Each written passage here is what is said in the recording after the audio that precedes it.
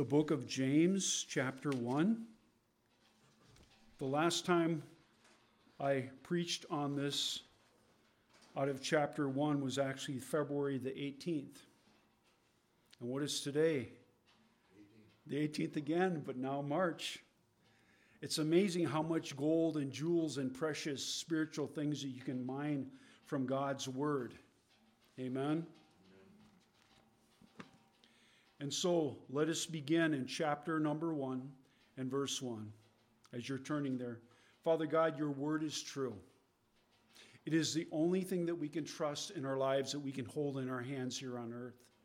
And Father, we know that you will accomplish all what your word that you desired for it to accomplish, Almighty God.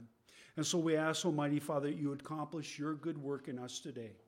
As we spend time receiving from our elder brother Yaakov, James, Almighty God, he wrote that book to those who were part of the diaspora, the Jews, but also for those who were grafted in, how they would be able to conduct themselves, and they would take every thought captive, proving that they have the mind of Yeshua, dealing with all these issues. We give you glory and honor and praise in Yeshua's name, amen.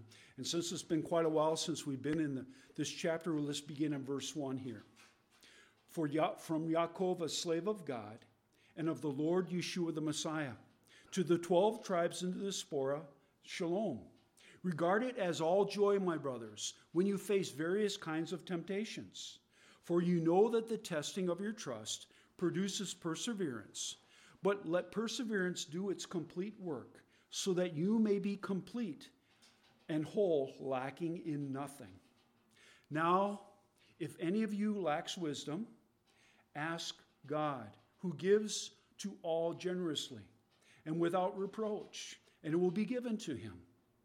But let him ask in trust, in faith, doubting nothing. For the doubter is like a wave in the sea, being tossed and driven by wind. Indeed, that person should not think that he will receive anything from the Lord, because he's a double-minded, unstable in all his ways. Let the brother in humble circumstances boast about his high position, but let the rich brother boast about his being humbled, since like a flower he will pass away. For just as the sun rises with the sharaf and dries up the plant, so its flower falls off, and its beauty is later destroyed. So too the rich person going about his business will wither away. And so what we're going to focus on now is verses 12 and beyond. How blessed is the man who perseveres through temptation. For after he has passed the test, he will receive what? The crown of life, which God has promised to those who love him. And so with this, we see that tests and trials is part of God's movement in our lives. So we're not to fear those trials and tests, because these are ordained by God to get our attention, to complete his good work in us. So continuing, the tests and trials are part of what God is doing to prepare his people for what? His blessing. Aren't you glad that you've now matured from that day when you first received the Lord? Or would you rather be that old person? I would not trade it for anything in this world you could offer me. I'm glad that I'm being daily transformed, just as you are, into the image and likeness of Messiah. Because it says that when he returns for us, we will receive what? Our glorified bodies. See, the promise of our salvation is yes and amen for our spirit and our souls, but our bodies have not been redeemed. How do we know this? We age, do we not? We get injured, do we not? And so the whole creation is longing for the redemption of both God's sons and daughters. And that's the last part of our salvation. And when will that take place? When the Lord appears and takes us to be his own. So let us continue. And so this we see that people are going through this time of testing and trials, and God is preparing us because we have to be prepared to receive the blessing. See, because in our old ways, our old thoughts, God, if he presented the blessing to us as our being transformed, we could not receive it. We could not even comprehend it. That's why we need to renew our hearts and minds by what? Through the washing of the Word of God. Otherwise, you'd be like a child that receives a gift from a parent or aunt and uncle, and you don't really appreciate it, do you? You just set it aside and you're waiting for that piece of plastic, colored plastic, to be presented in your hands, right? But you don't understand there are certain gifts that God gives. The greatest gift that he gives us is that he's given us a crown of life. We have become born again, born of the Spirit, not wanting to live according to this world, according to our old fleshly ways. Isn't it amazing how you've been able to mature and set those fleshly desires aside and seek after what is best? And so the Lord allows these trials and tests to come in our lives so that we can receive what? The crown of life. And so with this now, let us turn to Yaakov chapter 5 and verse number 11. 5 and 11. And this is what it says here.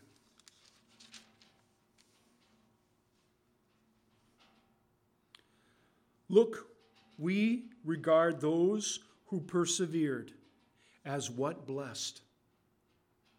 See, the Lord allows trials and testing in our lives so that we may be blessed.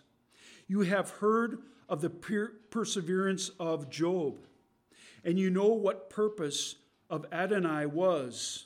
That Adonai is what? He's very compassionate and merciful. Even while the Lord's allowing us to go through these testings and these trials, he's showing us his grace and his mercy through it all. And how do we know this? That this is nothing brand new? Now let us turn quickly to Exodus chapter 34. My brothers and sisters, you're about to get a workout again. Exodus chapter 34. And beginning at verse number 6.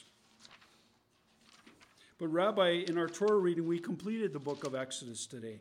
That's right, but it still has some great nuggets we still need to dig a little bit deeper in. So we're in Exodus 34, and we're looking at verse number 6. Adonai passed before him and proclaimed his name. Adonai is God and merciful and compassionate, slow in anger, and rich in grace and truth. Did you hear that? That's a promise that is giving us God's character. He is rich in grace and he's rich in truth. And he's loving and he's compassionate. He's the most loving, compassionate Father that you will ever have. Because he's without sin. For he is God. Continuing, in Psalm 103:8, it also declares that the Lord is compassionate, and he's also showing grace and mercy. And also, now as we're really close, let's now turn to the book of Job. And if you remember the last time in February, we read chapters 1 and 2. We're not going to do that today. So I'm asking those of you who are listening to the podcast to go ahead and listen to the last message that was given from Yaakov chapter 1. And so here we're in Job chapter 5, verse 17. Job 5:17.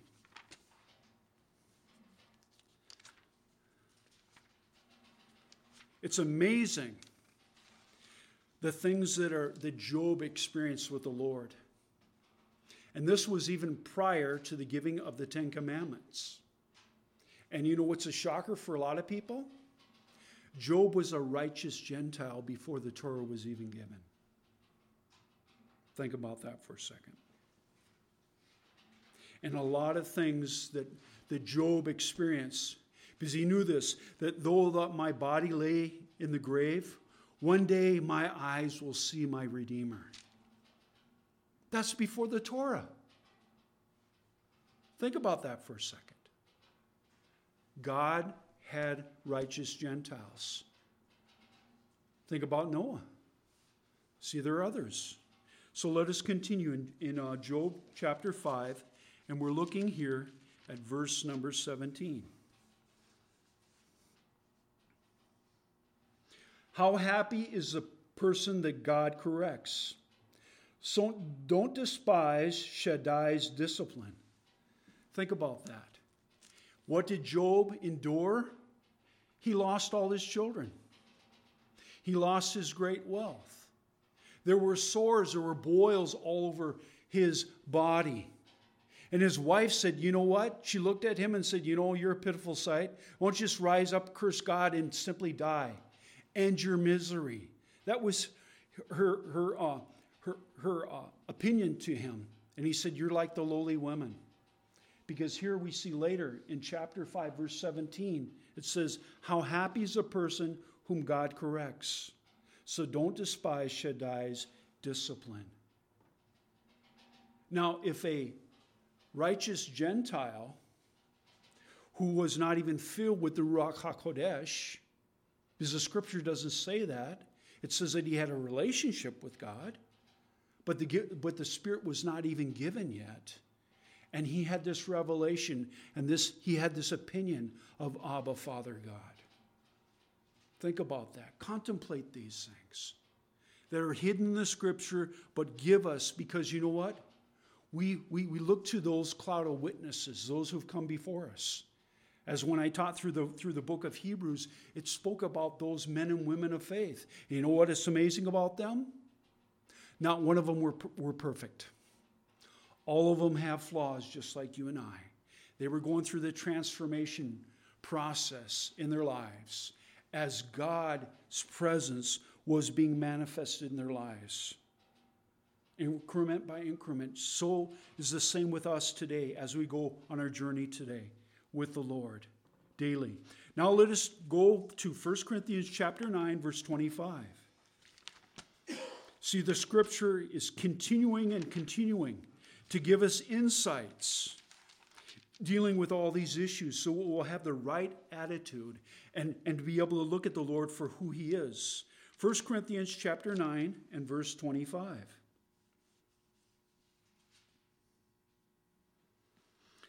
And this is what it says here. Now, every athlete in training submits himself to strict discipline. And he does, just to win a laurel wreath that will soon wither away. But we do it to win a crown that will last forever. And what is that crown? The crown of life. And so we have to participate in this, do we not? Have you ever tried to check out of a trial and test that the Lord has brought to you? He specifically crafted and made it just for you and you alone. Yeah, sometimes we say, Lord, why don't you choose somebody else? But he's chosen you. Because he knows by this testing and this trial, it will produce what? A greater trust and intimacy with him. Where do you go when the doctors say, hey, there's nothing more I can do for you? And all these other medical advisors. Then we go to the place where we should have went the very first, right? To our Heavenly Father. And ask for him to speak to the divine physician. The one who's formed and shaped us in our mother's womb. Blessed be the name of the Lord. Now, continuing, not too far, let's turn to Messianic Jews, Hebrews chapter 10, verse 35. Hebrews chapter 10, verse 35.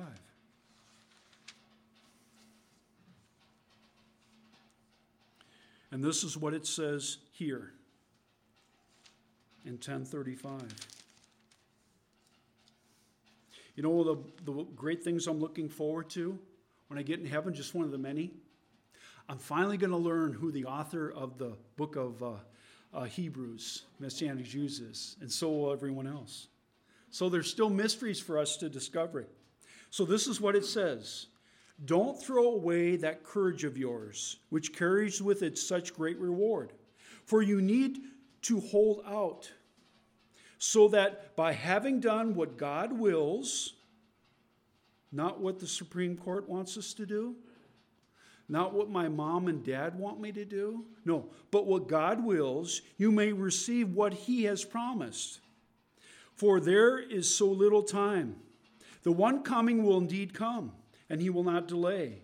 But the person who is righteous will live his life by what? Trusting or by faith. And if he shrinks back, I will not be pleased with him. When did the Lord speak this? He spoke it through the prophet Habakkuk in chapter 2, verses 3 and 4. Continue in verse 39 here. However, we are not the kind who shrink back and are destroyed. On the contrary, we keep trusting and thus preserve our lives. See, faith is not just something that you think in your mind. You have to produce action. And the Lord does not let us sit there and contemplate these things. He speaks to and affects our emotions. Have you ever had times of trials of pain? You know, the Lord has actually given some people thorns in their flesh. And I had one person that asked me this question.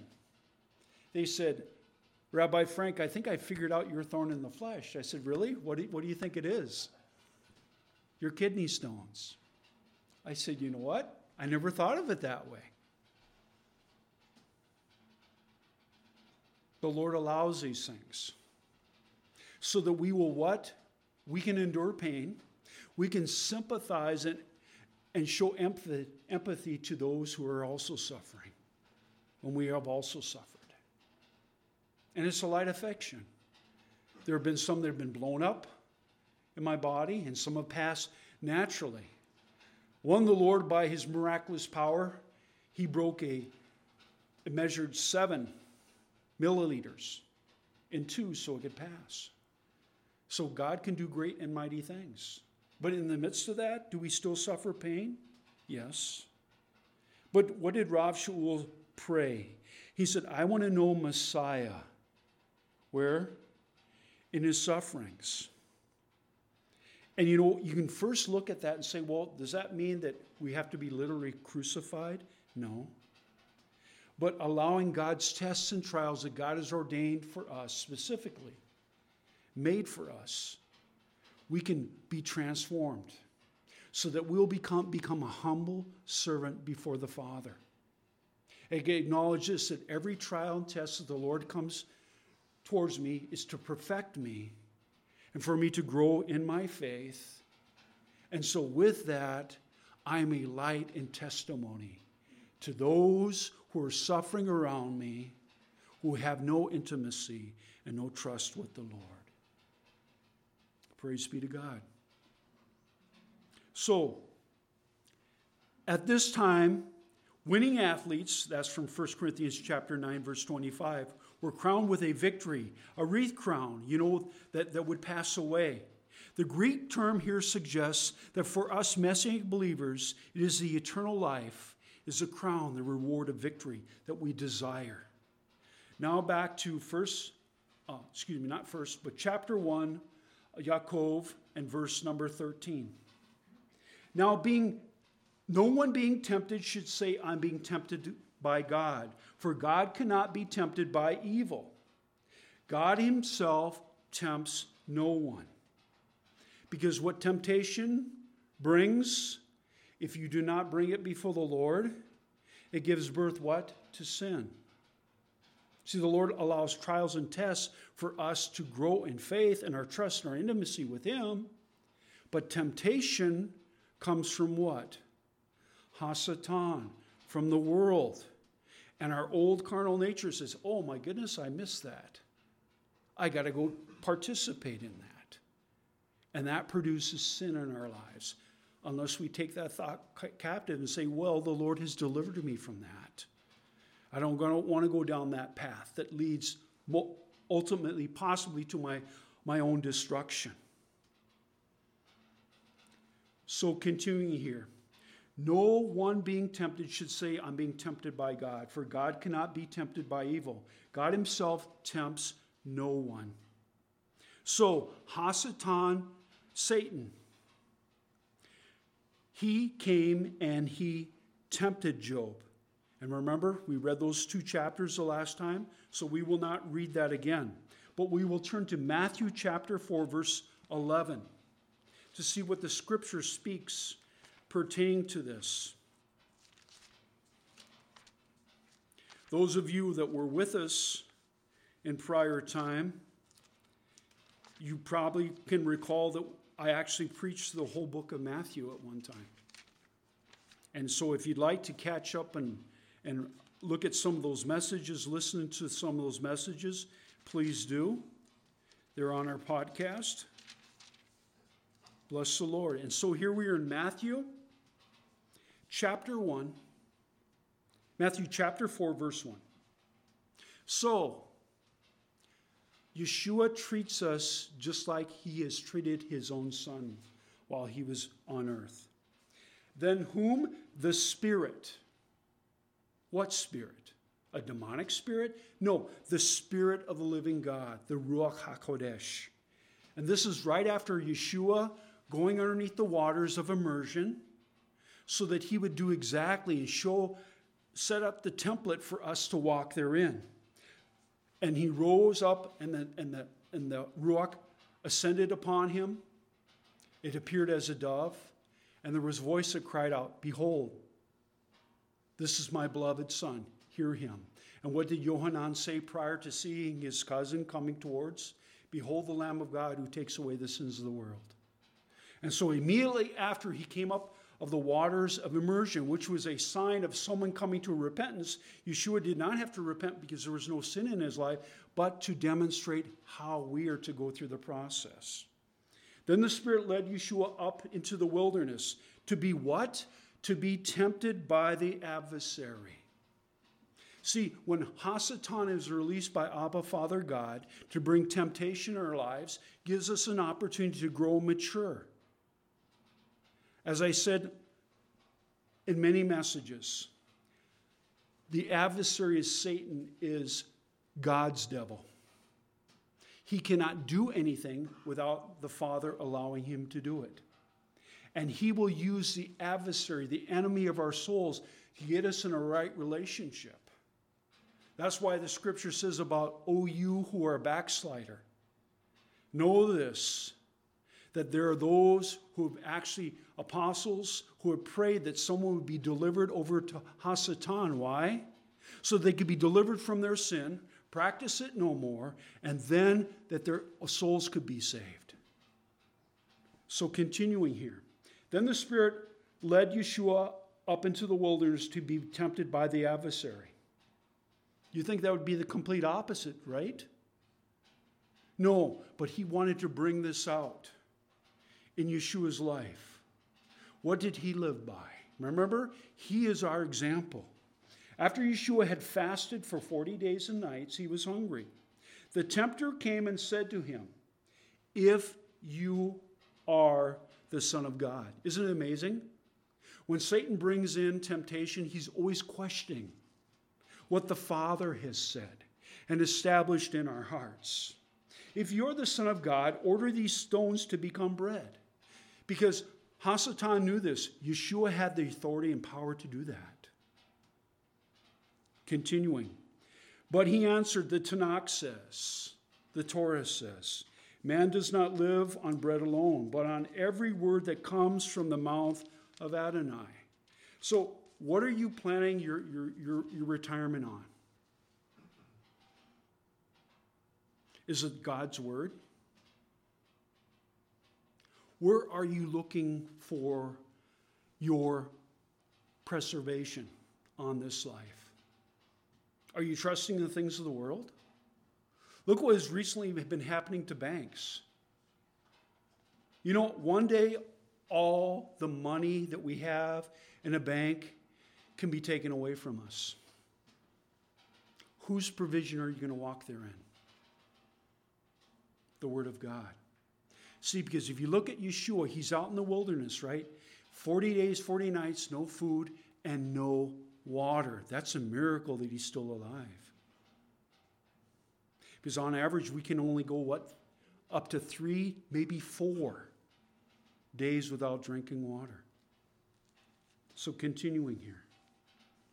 Then the adversary took him to the holy hill, and he set him on to the holy city. Rome? Moscow? Washington, D.C.? No, Jerusalem. And he set him on the highest point of the temple. St. Peter's Cathedral in Rome? No.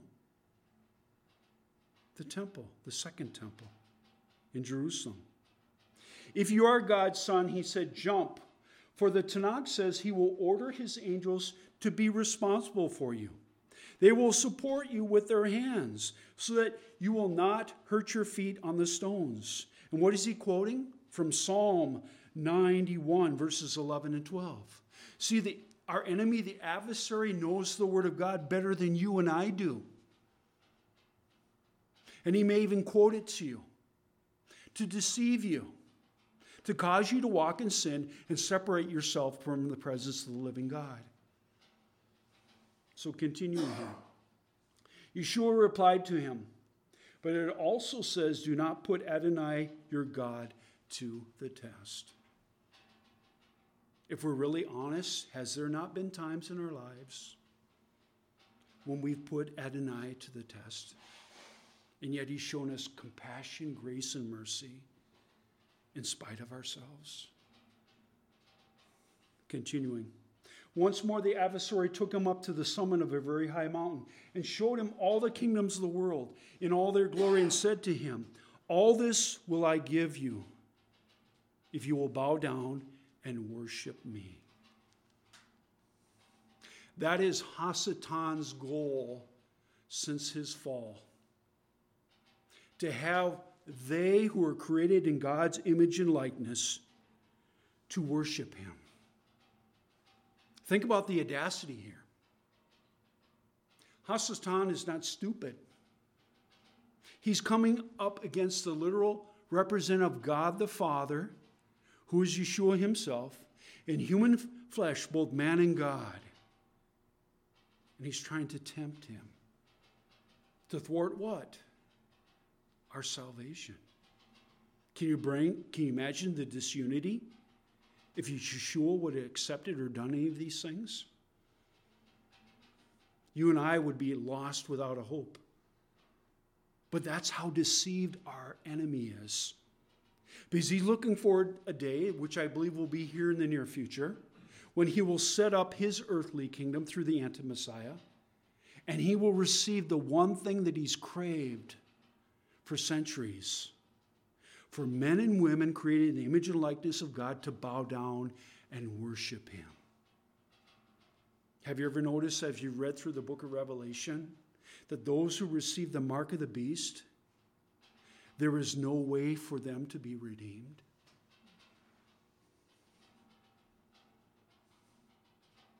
Let that sink into your heart and soul right now.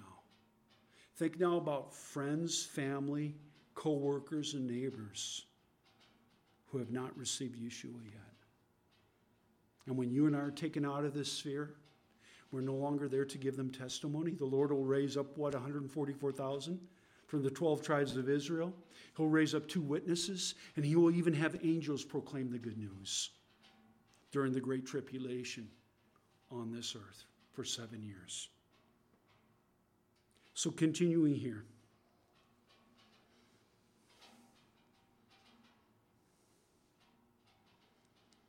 Once more the adversary took him up on the summit of a very high mountain and showed him all the kingdoms of the world in all their glory and said to him, all this will I give to you if you will bow down and worship me. Away with you, Satan. Yeshua told him, for the Tanakh says, worship Adonai your God and serve him only. I have a question for my brothers and sisters who happen to be believers who are part of the Democratic and the Republican Party. Who are you serving today? Who are you worshiping today? Is it political leaders? Or is it the Lord God Almighty? Are you doing His will? Or are you doing the political will as being puppets in the hands of others who do not even know the Lord? It goes on to say, then the adversary let him alone, and the angels came, and they did what? They took care of him. See, God is always promises, whatever tests or trial we will face in this life, He's given us a way out, a path to victory. But are our eyes on our situation? Are we so focused on the pain that we're enduring that we push the Lord aside when we're almost ready to break through and walk in that victory in Messiah? Praise be to God. So it says that God tempts no one. Out of Genesis chapter 22, verse 1, it must be understood as God's means of strengthening Abraham's faith. What took place there? God told him, I want you to go to this mountain called Moriah and to offer your son up as a sacrifice. But we'll go here a little bit closer, which is Messianic Jews chapter 11 and beginning at verse 17. Because it's beautiful about this one other book, which I'm living, not dying, to know who the author is. The book of Hebrews, Messianic Jews. He also speaks about our father Abraham. Messianic Jews chapter 11, verse number 17. By trusting, by faith, Abraham was put to what? To the test. Offering up Yitzhak, Isaac, as a sacrifice. Yes, he was offered up his only son. He who had received the promises, to whom it had been said, what is called your seed will be Yitzhak, Isaac. For he had concluded that God could even do what? Raise people from the dead. And figuratively speaking, he did so to receive him.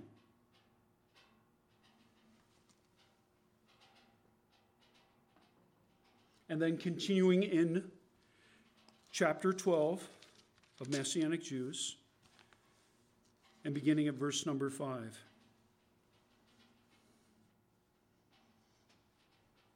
Also you have forgotten the counsel which speaks with you as sons. My son, do not despise the discipline of Adonai, or become despondent when he corrects you. For Adonai disciplines those he loves. Did you hear that? To prove that you are a legitimate son and not an illegitimate son, the Lord at time he will discipline us. Continues and says this, and he whips everyone he accepts as his son. Regard your endurance as discipline. God is dealing with you as sons, for what son goes undisciplined by his father? All legitimate sons undergo discipline. So if you don't, you're an illegitimate son and not a true son. Furthermore, we have physical fathers who disciplined us, and we respected them. How much more should we submit to our spiritual Father and live? For they disciplined us only for a short time, and only as best they could. But he disciplines us in a way that provides genuine benefit to us and enables us to share in his holiness. So think about that.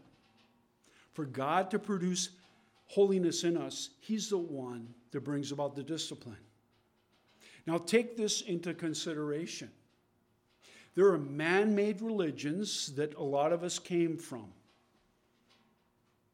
And they would set up laws and standards that were of men. And we became frustrated. It did not produce holy living in our lives. But know this, God the Father who disciplines us, He allows us to walk in holiness through these trials and these temptations that we face in this life here on earth. Praise be to God. Now let us go to Yaakov chapter 1, verse 14. Rather, each person is being tempted whenever he's being dragged off or enticed by what? The bait of his own desire. Have you ever spent time with the Lord and then you take care of a project or something you need to do in your life? Then all of a sudden a thought comes in your mind and something you were not even thinking about? That's temptation. The true test now is, what are you going to do with this thought? Are you going to take that thought captive? Are you going to say to the Lord, Lord, I don't know where this thought came from. I don't believe it's from you. So I ask Almighty God for you to intervene. And I want to focus on your will in my life, and I'm going to continue to walk with you. That's how subtle it can come. Have you ever had dreams that are just simply gross? Absolutely disgusting? I think we all have, right? And so with that, that's temptation that comes into our lives. Either we can dwell on what that dream is and what it represents, or we can simply say, Lord, I don't know where this came from. I don't know if it was from that pizza I ate last night or what have you, but I give it to you. See, when we lose our childlike nature before the Father, we think, well, I've matured now, we're ready for a fall. So we walk humbly, contrite before the Lord God our King.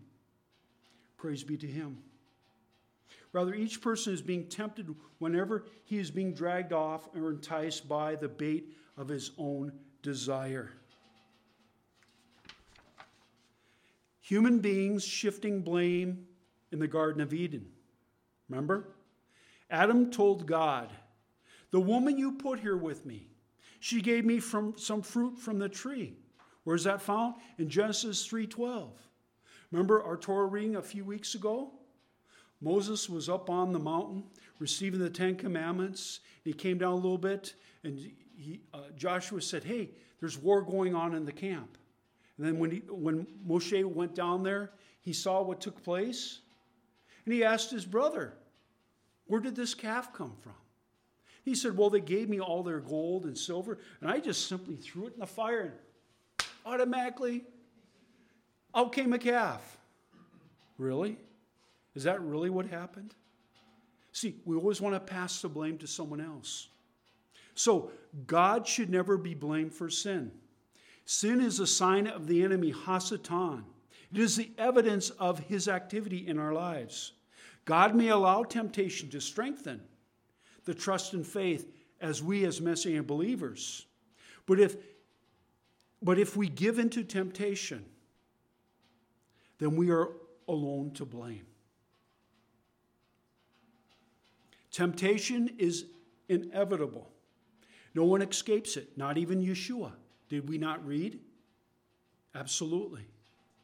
Unless believers acknowledge this reality, they have now programmed themselves for failure.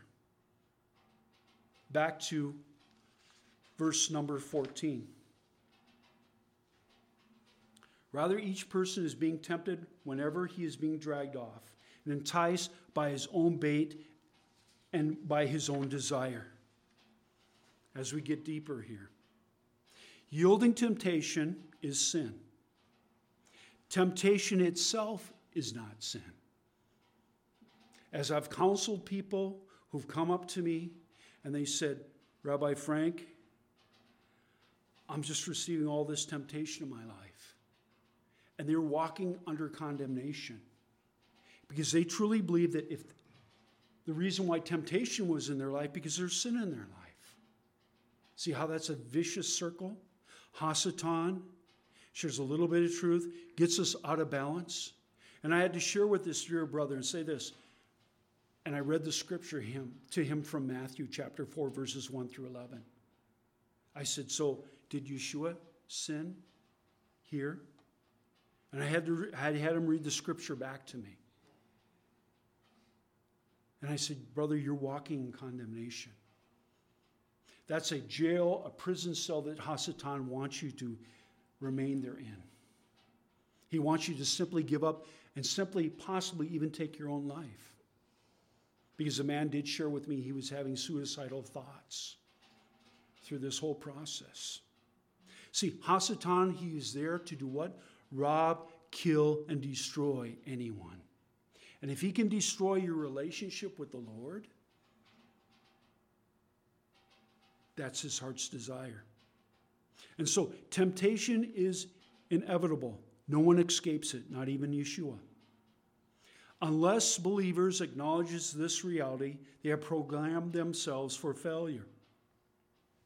Back to verse number 15.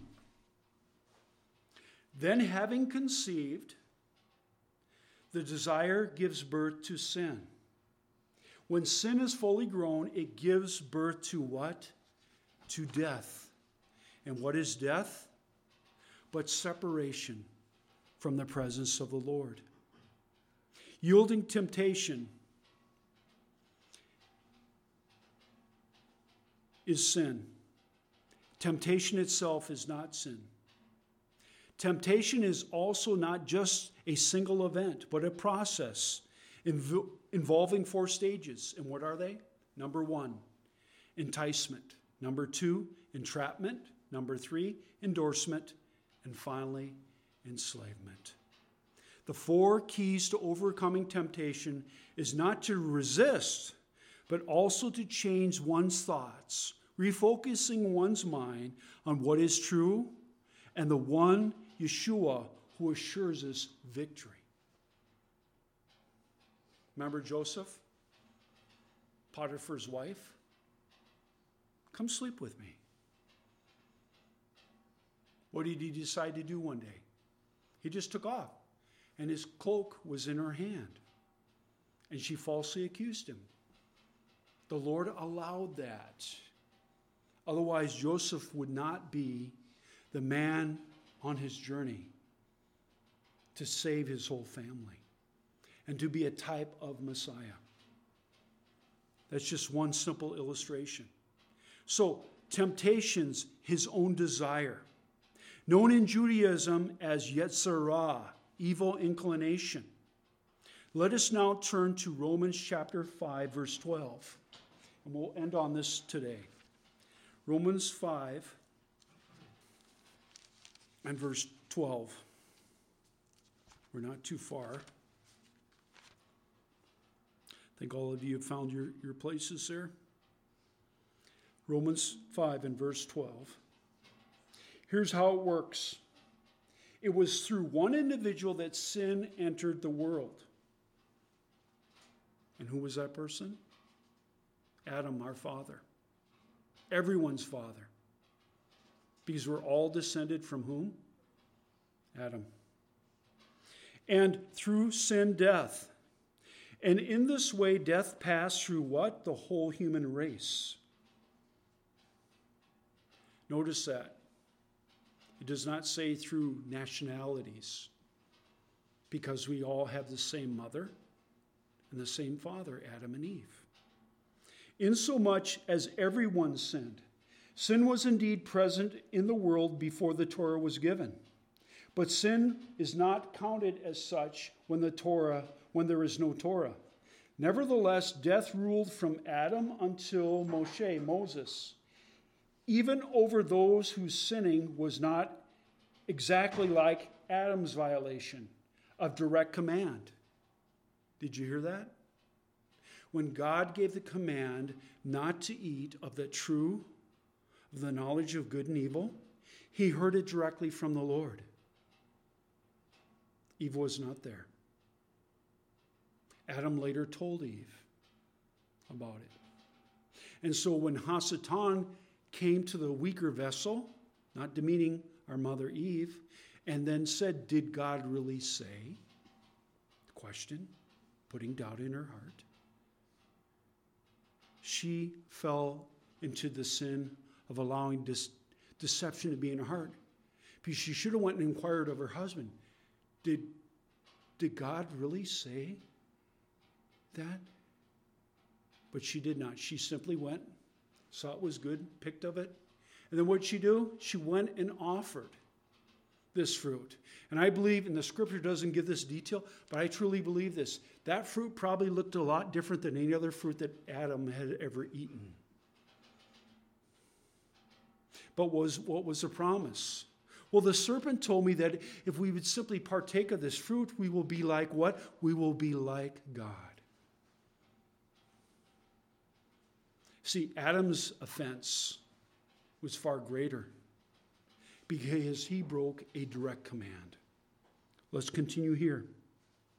Nevertheless, death ruled from Adam until Moses, even over those who were sinning, was not exactly like Adam's violation of direct command.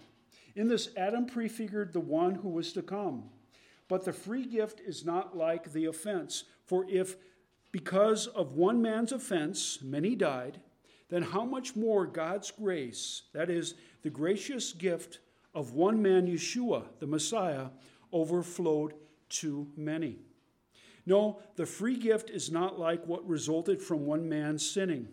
For from one sinner came judgment that brought what? Condemnation. But the free gift came after many offenses and brought acquittal. For if because of one offense, of one man's death ruled through that one man, how much more will those receiving the overflowing grace, that is, the gift of being considered righteous, a rule in life through the one man, Yeshua the Messiah? In other words, just as it was through one offense that all people came under condemnation, remember your life walking and living under condemnation before you became born again? Continuing, so also it is through the one righteous act that all people came to be considered what? Righteous. By your own works? No. But you're trusting and believing what Yeshua did upon that tree, dying on that tree for our sins and raising from the dead. Verse number 19. For just as through disobedience of one man many were made sinners, so also through the obedience of the other man many will be made righteous. And the Torah came into the picture so that the offense would proliferate. But where sin prolificated, grace prolificated even more.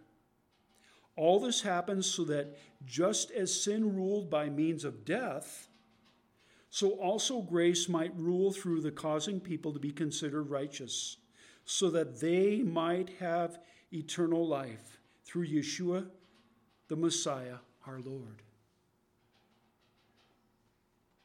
And what is our final enemy that will be finally cast into hell's flames? It's not Hasatan, it is death itself. Praise be to God. Shabbat Shalom.